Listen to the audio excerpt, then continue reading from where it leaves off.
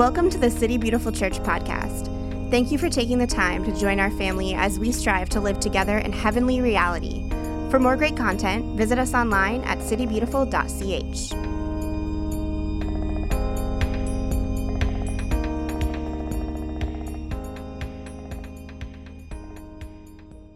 Welcome, everyone, to City Beautiful Church. My name is Ryan. I'm pastor here. Anybody, this is your first time? Any first-timers? Great. That's a wonderful sign. Well, welcome. We're currently in this series called Signposts in the Mist. And what we're doing with this series is kind of twofold. Number one, we're trying to rescue and redeem the Old Testament. I think for a lot of us, the way that we've grown up, it's been abused. Either we find ourselves in this one camp where we avoid the Old Testament because we don't really know how to reconcile the image of God that we see there with the image we see in Jesus in the Gospels in the New Testament. And so we just kind of avoid it altogether. We pretend it doesn't really exist. We start in Matthew chapter 1 and kind of move the story forward. Or else we find ourselves in this other temptation, which is essentially where we flatten the text, where the Old Testament and the New Testament are pretty much the same. Leviticus 17, verse 34 weighs the same as 1 John chapter 3, verse 16, or whatever it might be. And in doing so, we kind of miss the overarching arc and the narrative. But if we are to rescue and redeem not only the Old Testament, but the way that we handle it, it becomes more about us seeing that the Old Testament is specifically there as these signposts in the mist, these arrows, these inclinations that point us deeper into the story of God, that we realize that Jesus is the full revelation of what God's really like. That the Old Testament, the stories, the poems, the prophecies, all these things are the partial revelation of God, but Jesus himself is the full revelation. And one of the ways that I love to do this kind of in my own study and trying to understand the story, it's almost as if you see the whole Old Testament as a series of hundreds of strings that are laid out kind of from Genesis chapter 1, and they kind of stretch all the way to this accumulation in the cross. And I would have built this for you, but I don't think 100 strings sitting next to each other is particularly interesting. So just use your divine imagination. But there's all of these strings, all of these different ways that we can follow the story that give us this slightly different facet of what it is that God's doing as he's revealing himself, first of all, to Israel, and then through Jesus for the entire world. And so what I want to do today is to pick up one of those particular strands and kind of lift it up out of the fray, because I think it's such an important way for us to understand the story of God. And so when we come to Jesus, we know what it is that we're really looking for.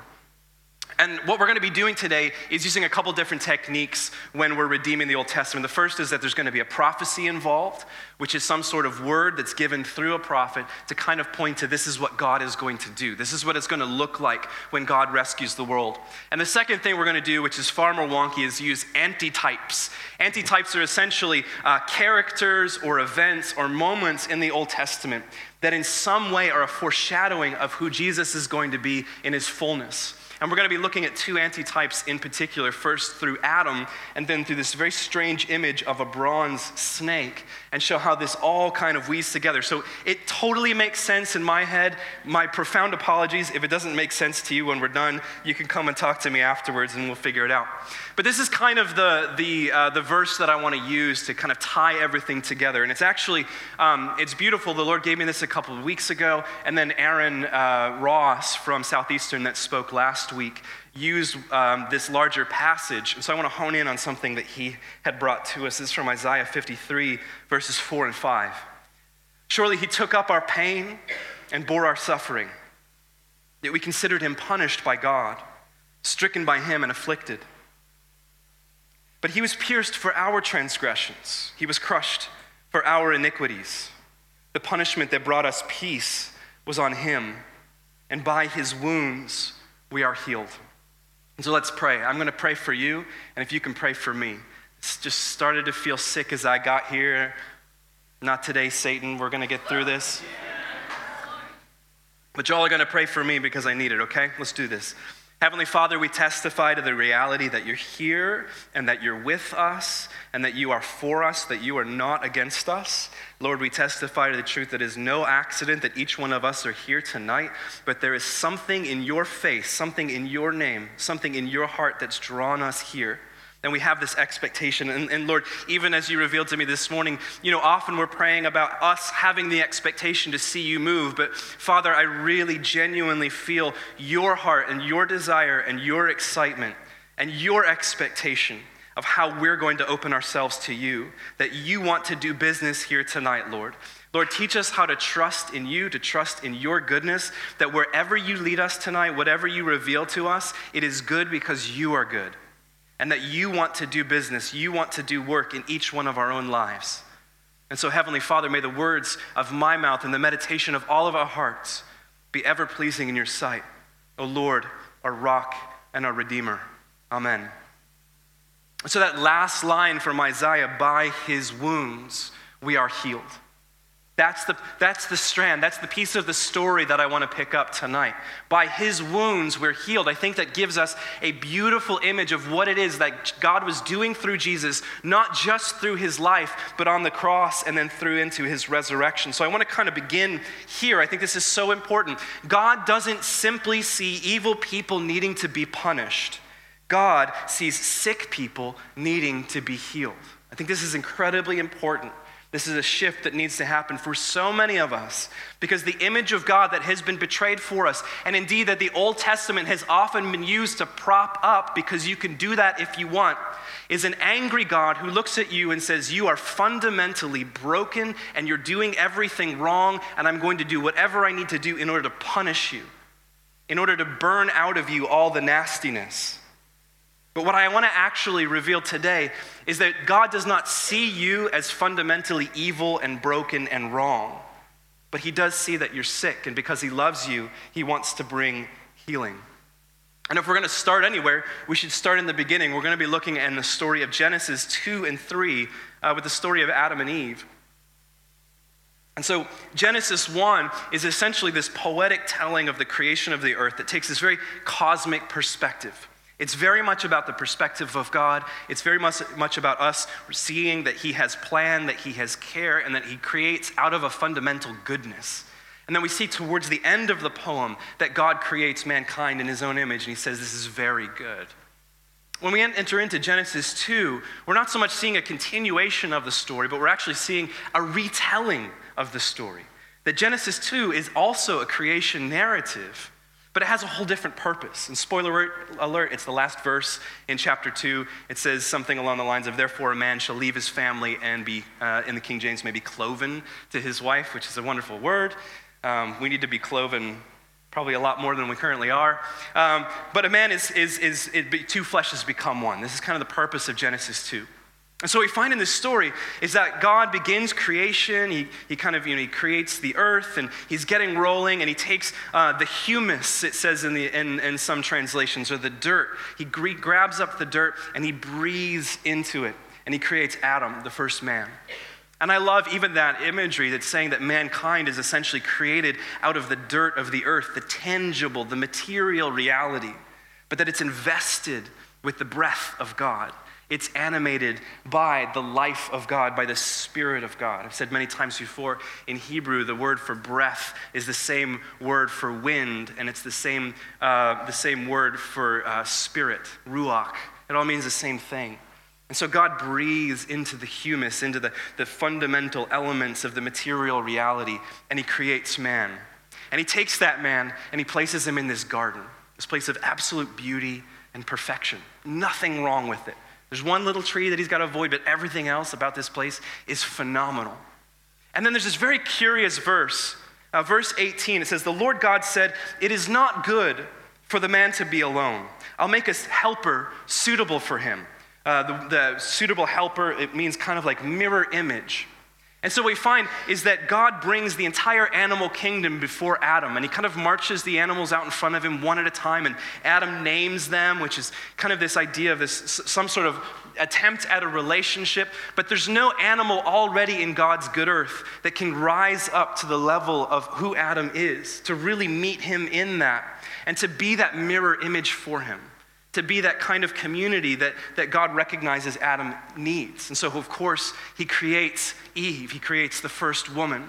That she's not subservient like the rest of the animals, but that she's actually this person that stands equal and opposite to Adam. And then God creates the very first human community. Now, this is the very strange thing about this verse, is it begins by God recognizing there's something in Adam that's lonely. And we'd say, how strange is this? This man has complete intimacy with God. You see, for you and I, we kind of live in that reality like Paul talks about in Corinthians. Like, now we see as in a mirror dimly lit. We get these glimpses of what God is like, but someday we'll see face to face.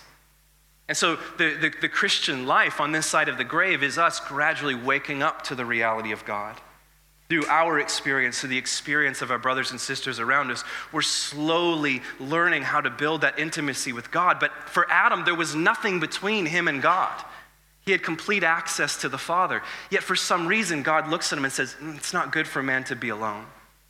And so many theologians have so many different theories about why this is that Adam might be alone when he has complete access to the Father. And I'm not necessarily going to go into those. I do, however, want to hone in on that idea that it's not good for man to be alone, that God recognizes something fundamental in Adam from the very beginning that kind of moves the story forward.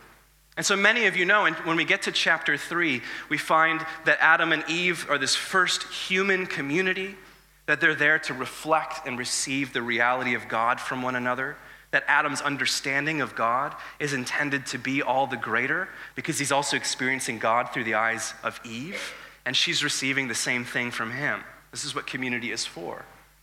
But we find there's this brokenness. The serpent comes into this beautiful, ideal image, and the serpent begins to sow lies through these questions. And first he comes to Eve and he says, are you sure? Are you sure this is ideal? Are you sure this is exactly the way that the story was supposed to play out? And through the lines of the serpent, he begins to establish this questioning and this doubting within Eve, where she starts to become discontent that maybe the way that God has set it up in some ways actually holding them back. That however God has provided for them, maybe it isn't actually enough. And so, of course, she takes the forbidden fruit from the tree and she eats it, and then she brings it to her husband, Adam. And instead of Adam being that mirror image, instead of Adam seeking to be a helper suitable to her, to point her back to the Father, to ask questions, he becomes complicit. And he receives the fruit from her. And it says that when they ate of the fruit, their eyes were open and they realized that they were naked, and so they hid. And we jump into the story in Genesis 3 in the 8th verse. Then the man and his wife heard the sound of the Lord God as he was walking in the garden in the cool of the day. And they hid from the Lord God among the trees of the garden. But the Lord God called to the man, where are you? He answered, I heard you in the garden, and I was afraid because I was naked, so I hid. And he said, who told you that you were naked? Have you eaten from the tree that I commanded you not to eat from? The man said, the woman you put here with me, she gave some fruit from the tree, and I ate it. Then the Lord God said to the woman, what is it that you have done? I think this is a fascinating piece of scripture. Absolutely fascinating. Because when God comes after Adam and Eve, you can almost hear his heartbreak, his divine disappointment, his tenderness that he has when he realizes something has gone terribly wrong. The relationship has been broken. And I think these three questions that God asks of Adam and Eve are so important for us. First of all, there's the question of intimacy. Where are you?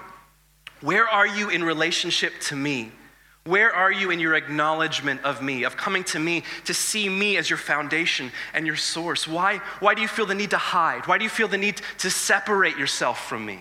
That first question of intimacy. And it leads to the second question of identity. Who told you you were naked? Who told you that you were lacking something? Who told you that you weren't good enough the way that you are? Who told you that you needed to cover over yourself because you're not presentable enough? Who told you that you needed to hide from me in the first place? And then that third question, a question of purpose. What is it that you've done? What is this fear? What is this disconnection from me? What has it led you to do? These three foundational questions, I think, are the core questions of mankind, the questions of intimacy, identity, and purpose. We see these as integral values of our church, that it's through our intimacy with God and recognizing that He is our source, that we are His children, His image bearers. That's where our identities really begin to take shape.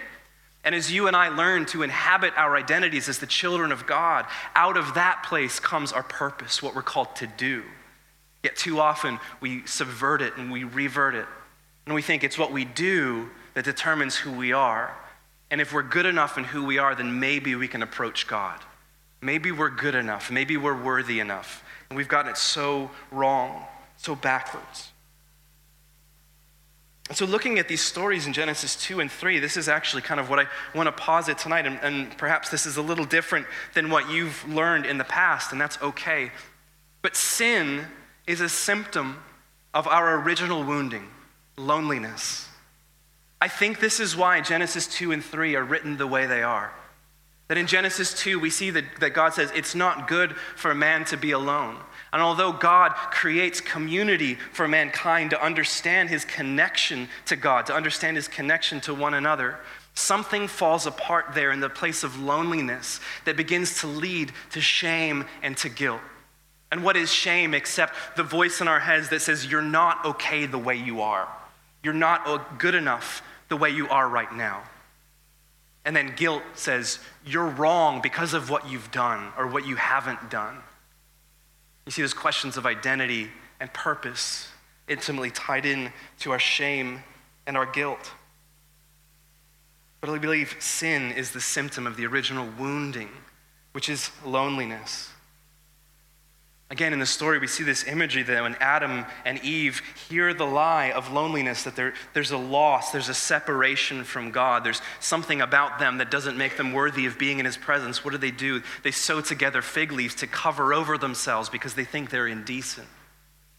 And I think this is such a beautiful analogy for us to understand what personality is in psychology. For a long time now, they've been operating under this idea that your personality is essentially a collection of coping mechanisms that you have dealt with in order to make sense of the world because of this feeling of basic loss and separation.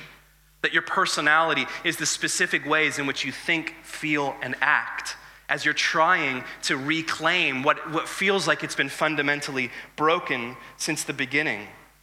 Another way to say it is that your personality is the solutions that you've developed to try to find love in a loveless world. And it's important to recognize in the same way that the figs that Adam and Eve used to cover over their nakedness is not their true identity. It's important for you to recognize your personality is not your true identity. Okay, some of you need to hear this. Your personality, the way that you think, the way that you feel, the way that you act, that is not who you are at the very core. It's a compensation because you don't believe that you are who God says that you are. And I think when we begin to realize that and really do the work of allowing our personalities to point us back to the original wounding in our human stories, we can really do the work of healing that God so desperately wants to do. And so for each of us, it's discovering that core motivation in us. What is it that animates us? What is it that has us go out into the world and try to find love, try to cover over the gaps, try to reclaim this thing that has been taken from us? And I think even though we have this common wound, we've all developed very different solutions for that. And so I want us to take a moment and come before the Lord just to invite him to reveal to us something about that core motivator in our lives, but tying it to the language of loneliness. And so I want us to ask this question: what does loneliness sound like in my heart? What does loneliness sound like to me? What does that original wounding look like in my life that's led me to a different solution than the person next to me?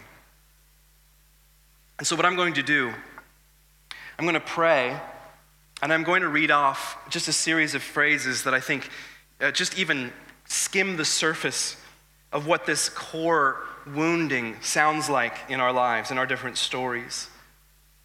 These different phrases, and maybe it's something that has been specifically said to you in your past, but maybe it was the subtle inclinations of 1,000 people giving you this message very early on. And that a message eventually became the way that you learned how to push back against the world, how to protect yourself against the world, how to keep yourself safe, how to go out and find love and manipulate the people around you. But until we're able to address that original wounding, all we're doing is managing our symptoms. And so I'm going to pray, and I'm going to read these. And you can close your eyes and just listen. I encourage you, if you feel like something is highlighted to you, that you can take out your phone, that you can write a note, whatever you need to do to hold on to this, but to trust that this is the Holy Spirit speaking to each one of us. So let's pray. Holy Spirit, I invite you to anoint, to alight upon each of your dear ones here. Lord, this is where we need to know that you're good, because you want to open up some very deep wounds. And so, Holy Spirit, we ask that you take us by the hand and push aside any feelings of shame or guilt, these things of condemnation that kind of hide us from you, like Adam and Eve hid from you, where we feel like we're not good enough or we haven't performed adequately. Lord, we ask you to lay all of that to the side for us so that we can begin to really see what loneliness sounds like in our own hearts. Thank you, Lord.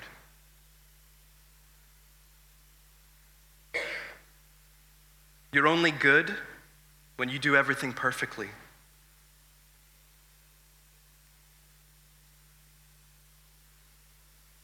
You're not lovable unless you earn it, but you're not allowed to be needy.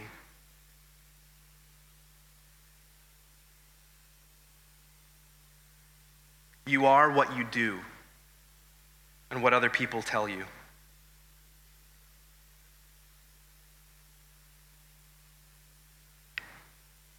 No one understands you, so you'll never fit in.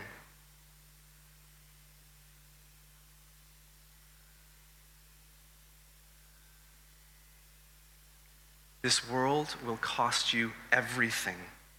People are essentially takers.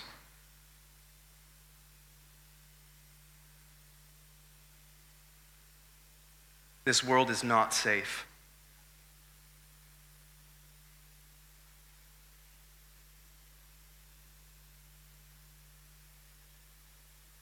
You're on your own, so you need to figure it out yourself.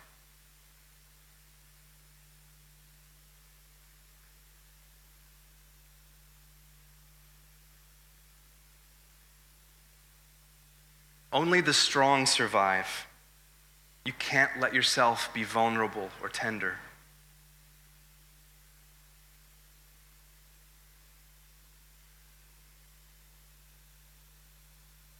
Your feelings and your opinions don't really matter, so don't rock the boat.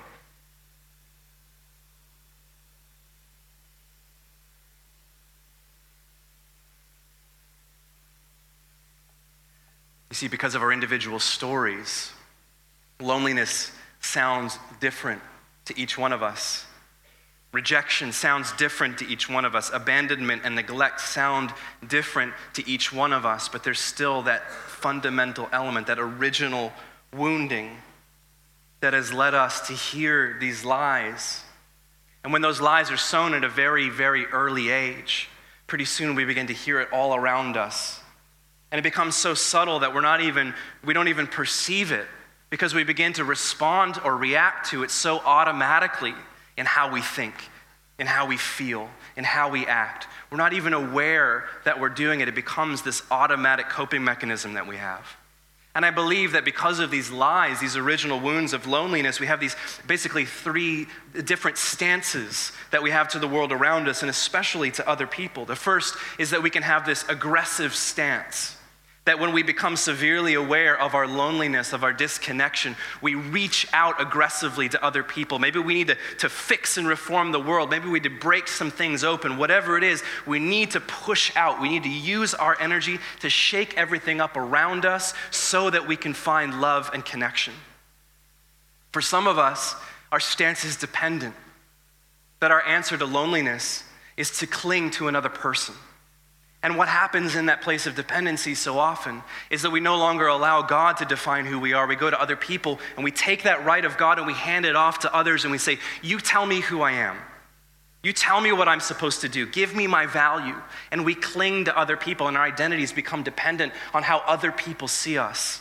And before long, we begin to perform for them, to follow them around, to hand them over the power to define who we are. And the third stance is that we can withdraw. In a way, we accept loneliness and disconnection as the basic reality of our lives. And we remove ourselves from our own stories. We shrink back and we hide, and before long we realize that life is passing us by.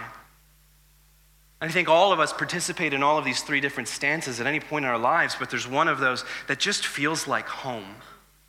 That just feels like this is our default. Without thinking, this is where we go.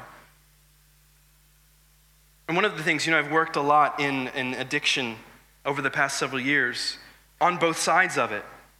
One of the things that I've come to realize is that our addictions are not the problem. Alcohol is not the problem. Pornography is not the problem. Binging on Netflix is not the problem. Whatever it is, that is not the problem. That is a solution that you have developed to the problem. It's a bad solution, but it's a solution nonetheless. And what happens when we think that our coping mechanisms are the problem themselves is that we begin symptom management. We just begin to try to manage our sin, that if we can just take care of these things, then everything will go away.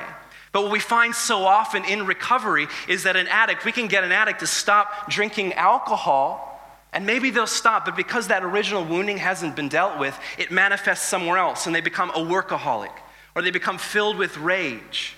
And just because we've gotten someone to drink doesn't mean that anything has actually changed in their lives. I recognize this in myself, that I'm a withdrawer. That's what I do. I finished Stranger Things 2 by 4:30 p.m. last Saturday. And I watched a Manchester United game in the morning. I only allow myself 2 Saturdays a year where I will just sit and just flat out binge. But that's what I do. I withdraw. I numb. I remove myself from the party. I don't chase after others. I don't find myself dependent on other people. In fact, when I'm really insecure, I hate being around dependent people. It's too much responsibility. And so whether it's television or alcohol or sleeping, whatever it is, I find this easy temptation to just check out and to numb. And I can waste so much energy trying to fix those things in my life, but I'm not actually dealing with the real problem. We find this so much in drug culture. This country started an ill-fated drug war about 50 or 60 years ago, and it was based on faulty logic. There were experiments done in the 1950s with rats where they'd have a cage, and there were these two water bottles. One was clean water and one was laced with cocaine or heroin. And what they found was that over time, about a time of 21 days or so, the rat would become addicted to the one that had heroin or cocaine in it. And that was the conclusion. Drugs are essentially habit-forming and addictive, and that's really the problem. And that led our culture into this whole place of a drug war, where essentially what we said is anybody who gets addicted, anybody who falls into that, in some way they deserved it. They're fundamentally broken people. They're criminals.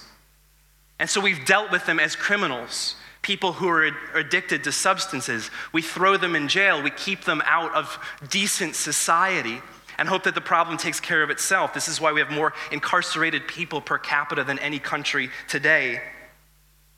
This is why we far, far, far outnumber in our incarcerated people Black and Hispanic citizens.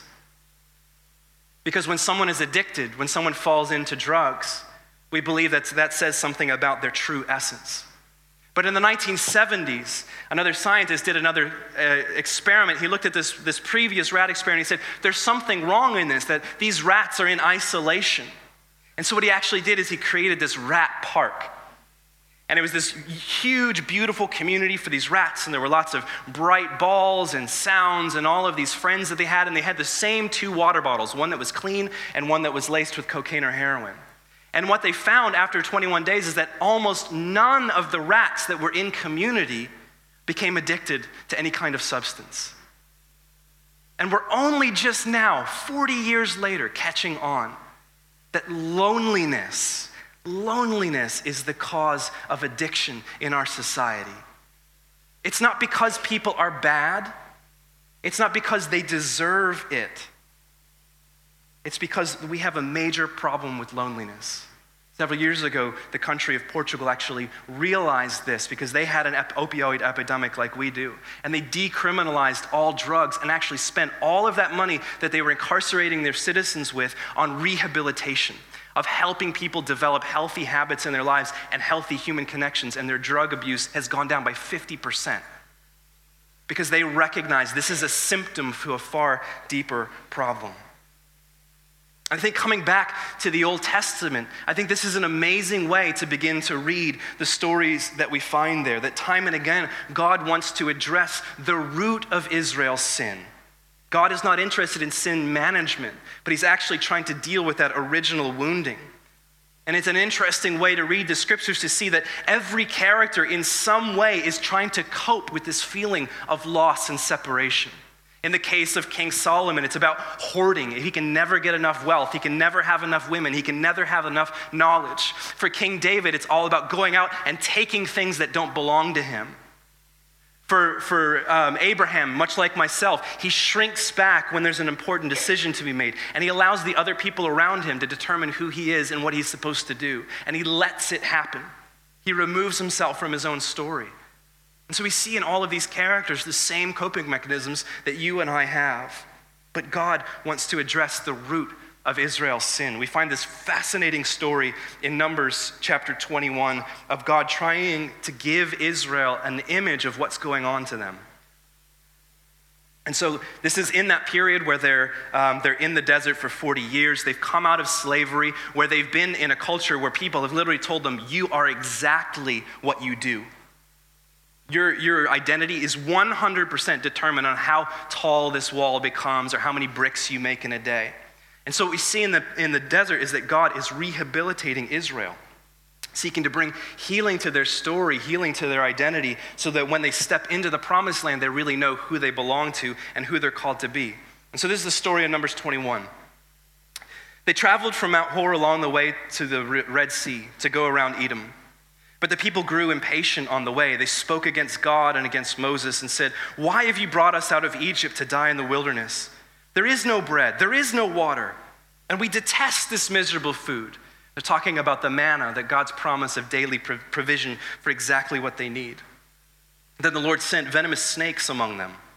They bit the people, and many Israelites died. The people came to Moses and said, "We sinned when we spoke against the Lord and against you. Pray that the Lord will take the snakes away from us." So Moses prayed for the people. The Lord said to Moses, "Make a snake and put it on a pole. Anyone who is bitten can look at it and live."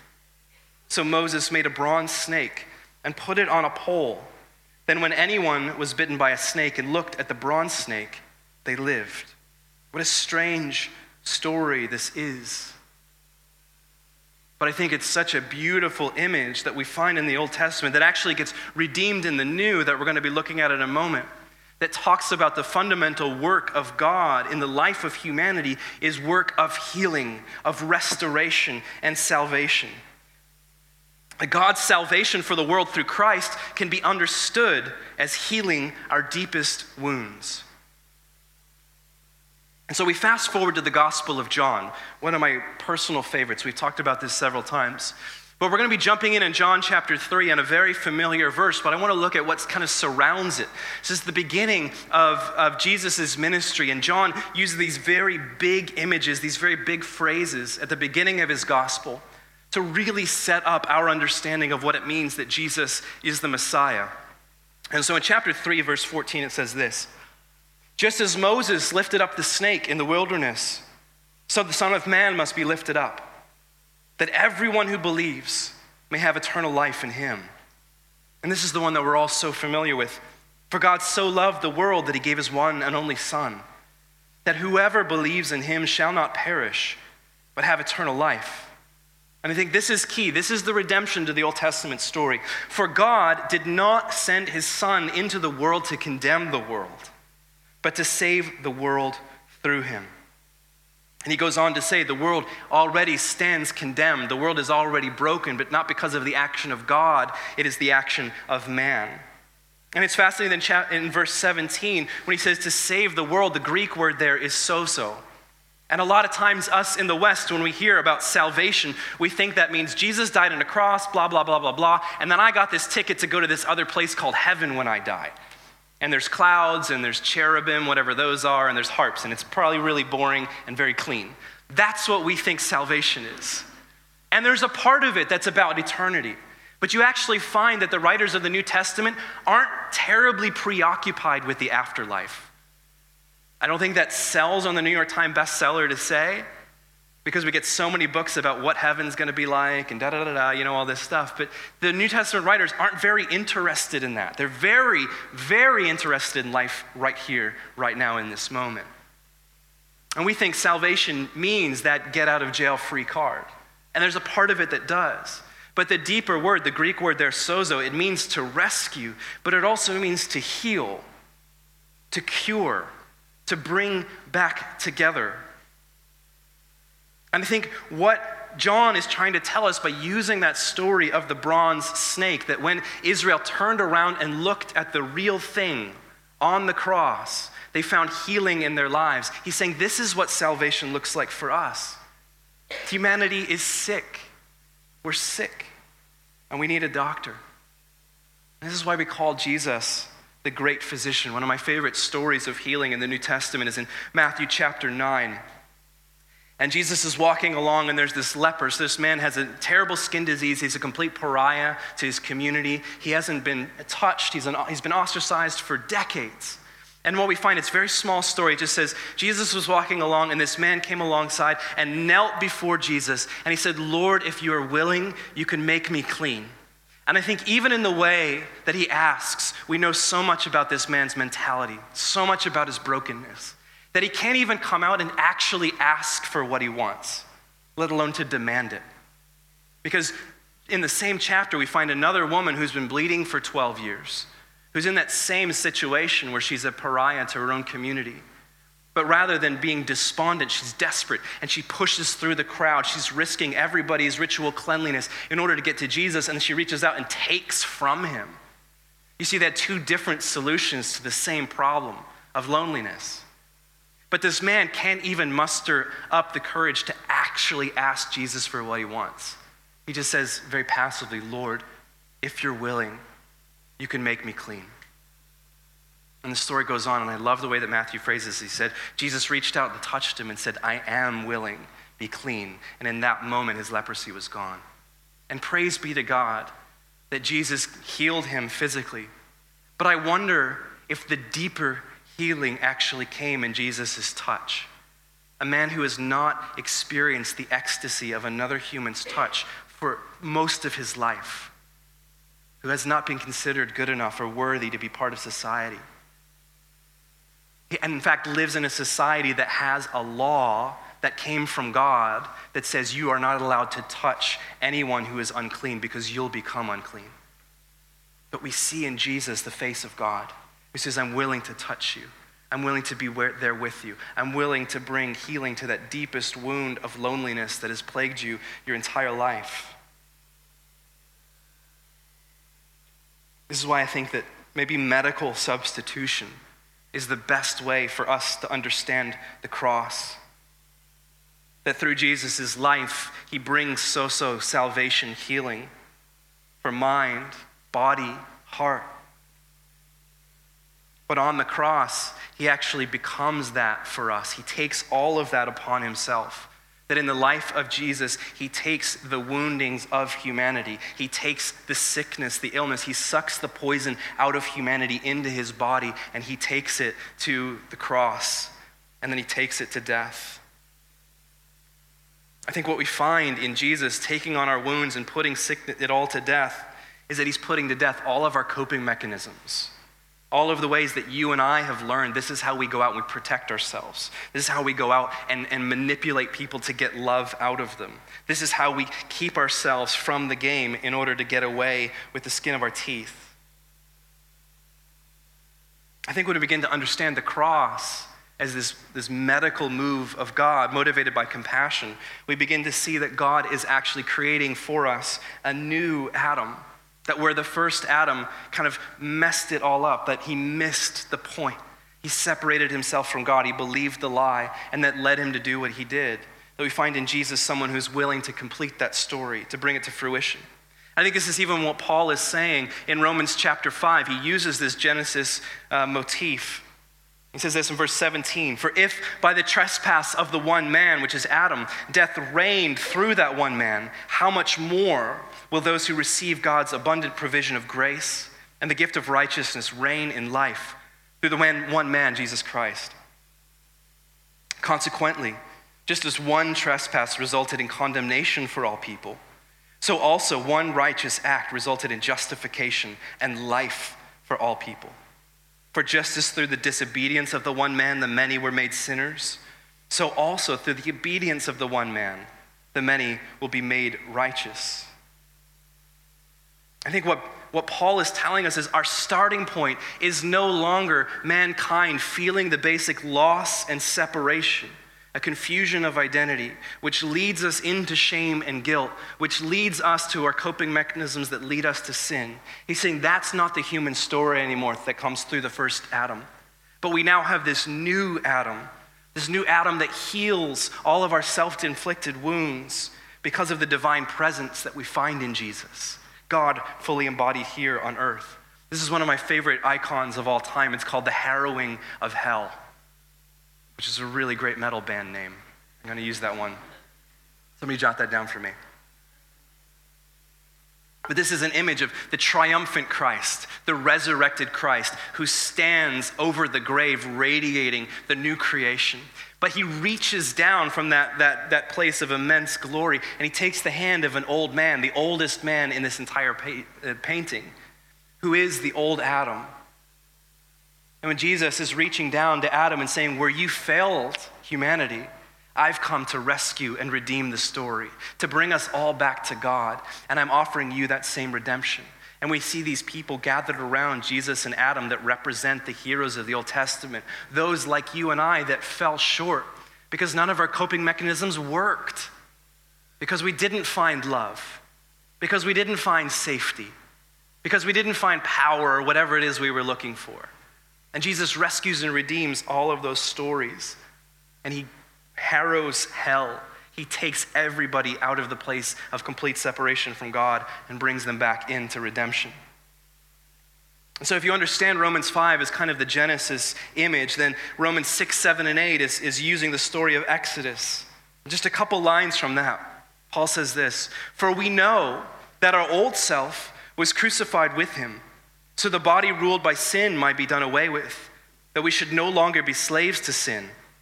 Because anyone who has died has been set free from sin.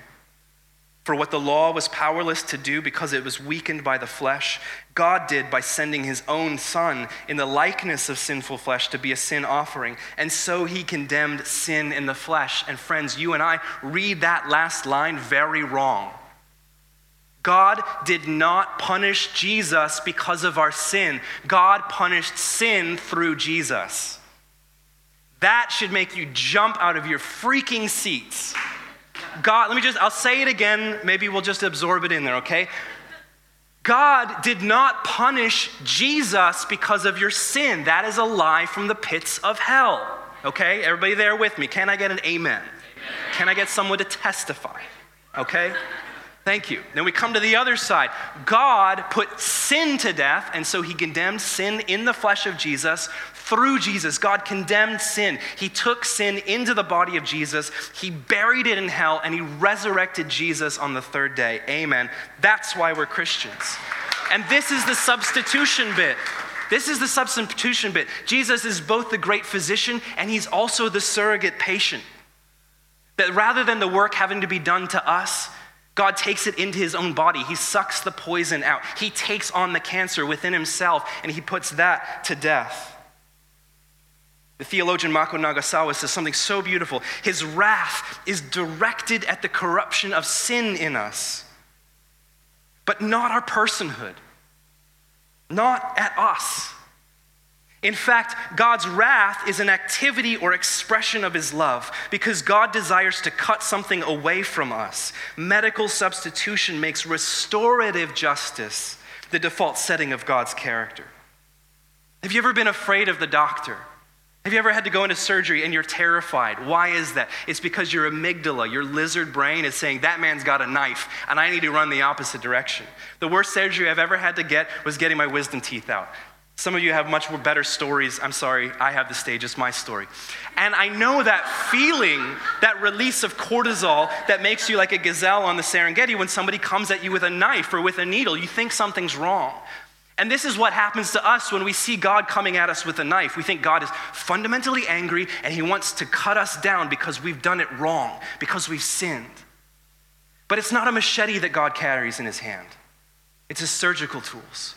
Because he wants to cut out of us something that will actually save our lives. And we need to stop being afraid of him, thinking he's coming to kill us, because he's coming to give us new life. And what Paul is telling us is, guess what? It takes time to recover.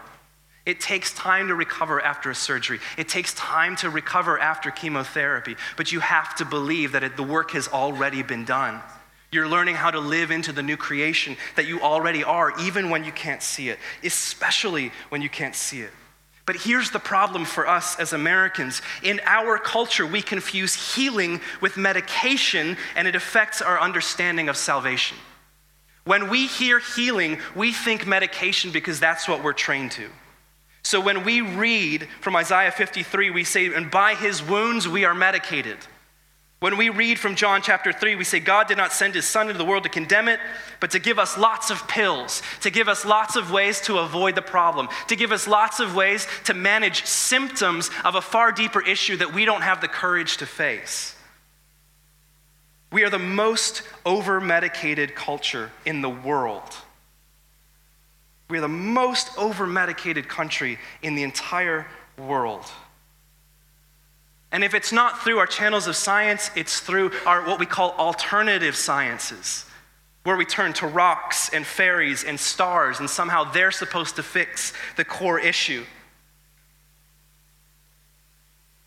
I'm going to get in trouble for this one. I think essential oils are great for aromatherapy, but they're not going to make your cancer go away. It's called witchcraft, and it's mentioned in the Old Testament. So you should probably think about that. Golly. The things I read online, you should just avoid the internet at all costs. We are the most over-medicated country in the world. We don't know what it actually means to pursue healing. We only know what it means to manage our symptoms. And how much now, scientifically, are we learning that our physical ailments are a result of spiritual and mental trauma? And I say this without any sense of irony. I believe about 50% of us in this room right now are suffering from post-traumatic stress disorder. Because there have been things that have been said to us and that have been done to us that are so deeply rooted in the fabric of who we are that it has caused us great suffering, physically, mentally, spiritually, emotionally. And the response of the world is to give us pills that are just going to make us tune out, or going to deal with something else, and we never actually deal with the core. Research has shown that loneliness is twice as deadly as obesity among the elderly. Twice as deadly as obesity. Loneliness is more deadly than you smoking 15 cigarettes a day. I think this is why we have a heroin epidemic in our country. I've been working on this message for at least 2 weeks now. And I got this call on Thursday from a friend of mine in Nashville and found out that one of my students from the Anchor School of Ministry overdosed on heroin on Halloween night. He broke his foot when he was in the school. This is like 5 years ago. They put him on pain medications, and he found ways, even after the healing took place in his foot, to find the opiates that he needed in order to continue in an addiction. Before long, it of course led him to heroin. And Casey Hirschman is one of the most brilliant people I've ever met in my life. He was a joy to everyone that knew him. I always used to joke that he was made of Teflon because it never seemed like anything stuck to him. He was so unbothered by the world around him, and so few of us actually knew that he had this addiction. And you see, in our culture, it's so easy for us to look at people that are addicted, people that overdose, because you read it in the news all the time, and we just say they got what was coming to them. They were fundamentally criminals. They were fundamentally broken. But when it's people that we know, when we know that the story is far more nuanced, perhaps then we can have the compassionate eyes of Jesus to see other people's story, to see that they are only medicating because the core symptoms, the original wounding, has never actually been dealt with. On the cross, God answers our deepest questions and touches our deepest wounds. On the cross, we see God in the body of Jesus say, my God, why have you forsaken me?" We see God experiencing loneliness on our behalf. We see God experiencing utter and complete existential loss on our behalf, so that he can take all of that into his body and somehow, through the mystery of the cross, put it to death and be raised on the third day. On the cross, we see that at the moment when everything fell apart because of the first Adam, everything has been offered to us through Jesus as the new Adam. And this is the thing about true healing. When we are healed to love and be loved, there is no need to sin. Is that not what heaven is like? Where you are finally free to love and be loved. Because so many of you have learned techniques that prevent you from receiving love, because that's how you think you're going to survive. But heaven is a state of being where we are so free to love other people and to be loved in return, that why would we need to sin? Why would we need all of these silly coping mechanisms that we've developed over years of disappointment and abandonment? Why would we need those things? Because we are fully, again, in the presence of our Father. We are Eden recreated, that there is no separation between us and him, and we have complete community with those around us.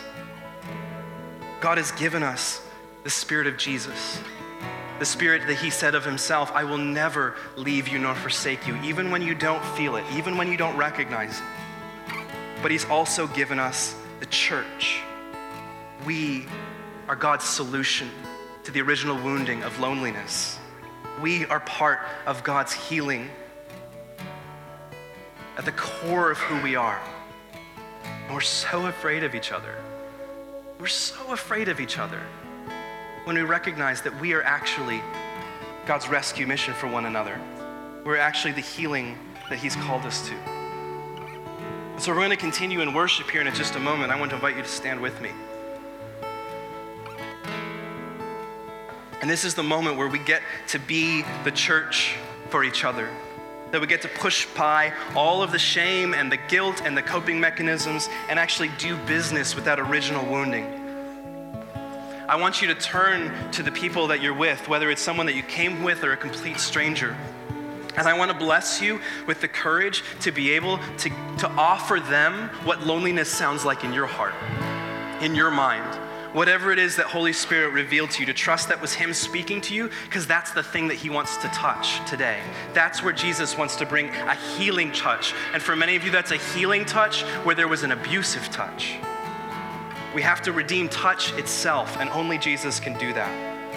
But I want you to confess to those that you're standing with and allow them to lay hands on you and to pray for you, and not to try to offer you an easy way out, but to actually be the vehicle through which Jesus is going to speak life into that wounding of loneliness. And then we're going to worship. So let's pray.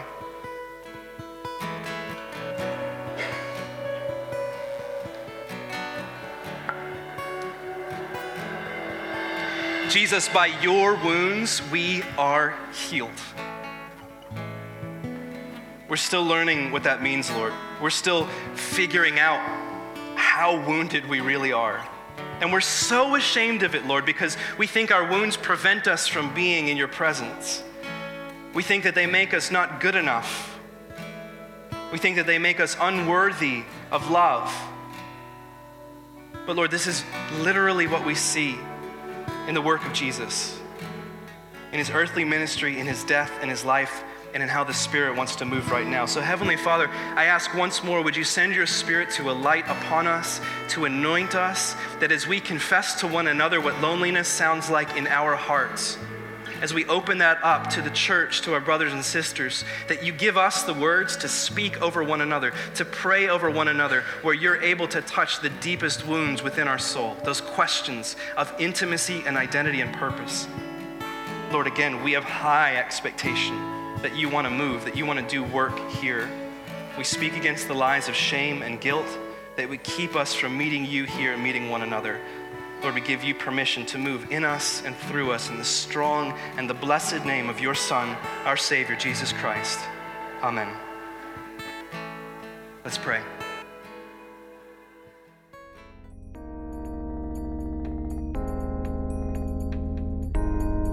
This has been the City Beautiful Church podcast. To stay connected, follow us on social everywhere at City Beautiful CH.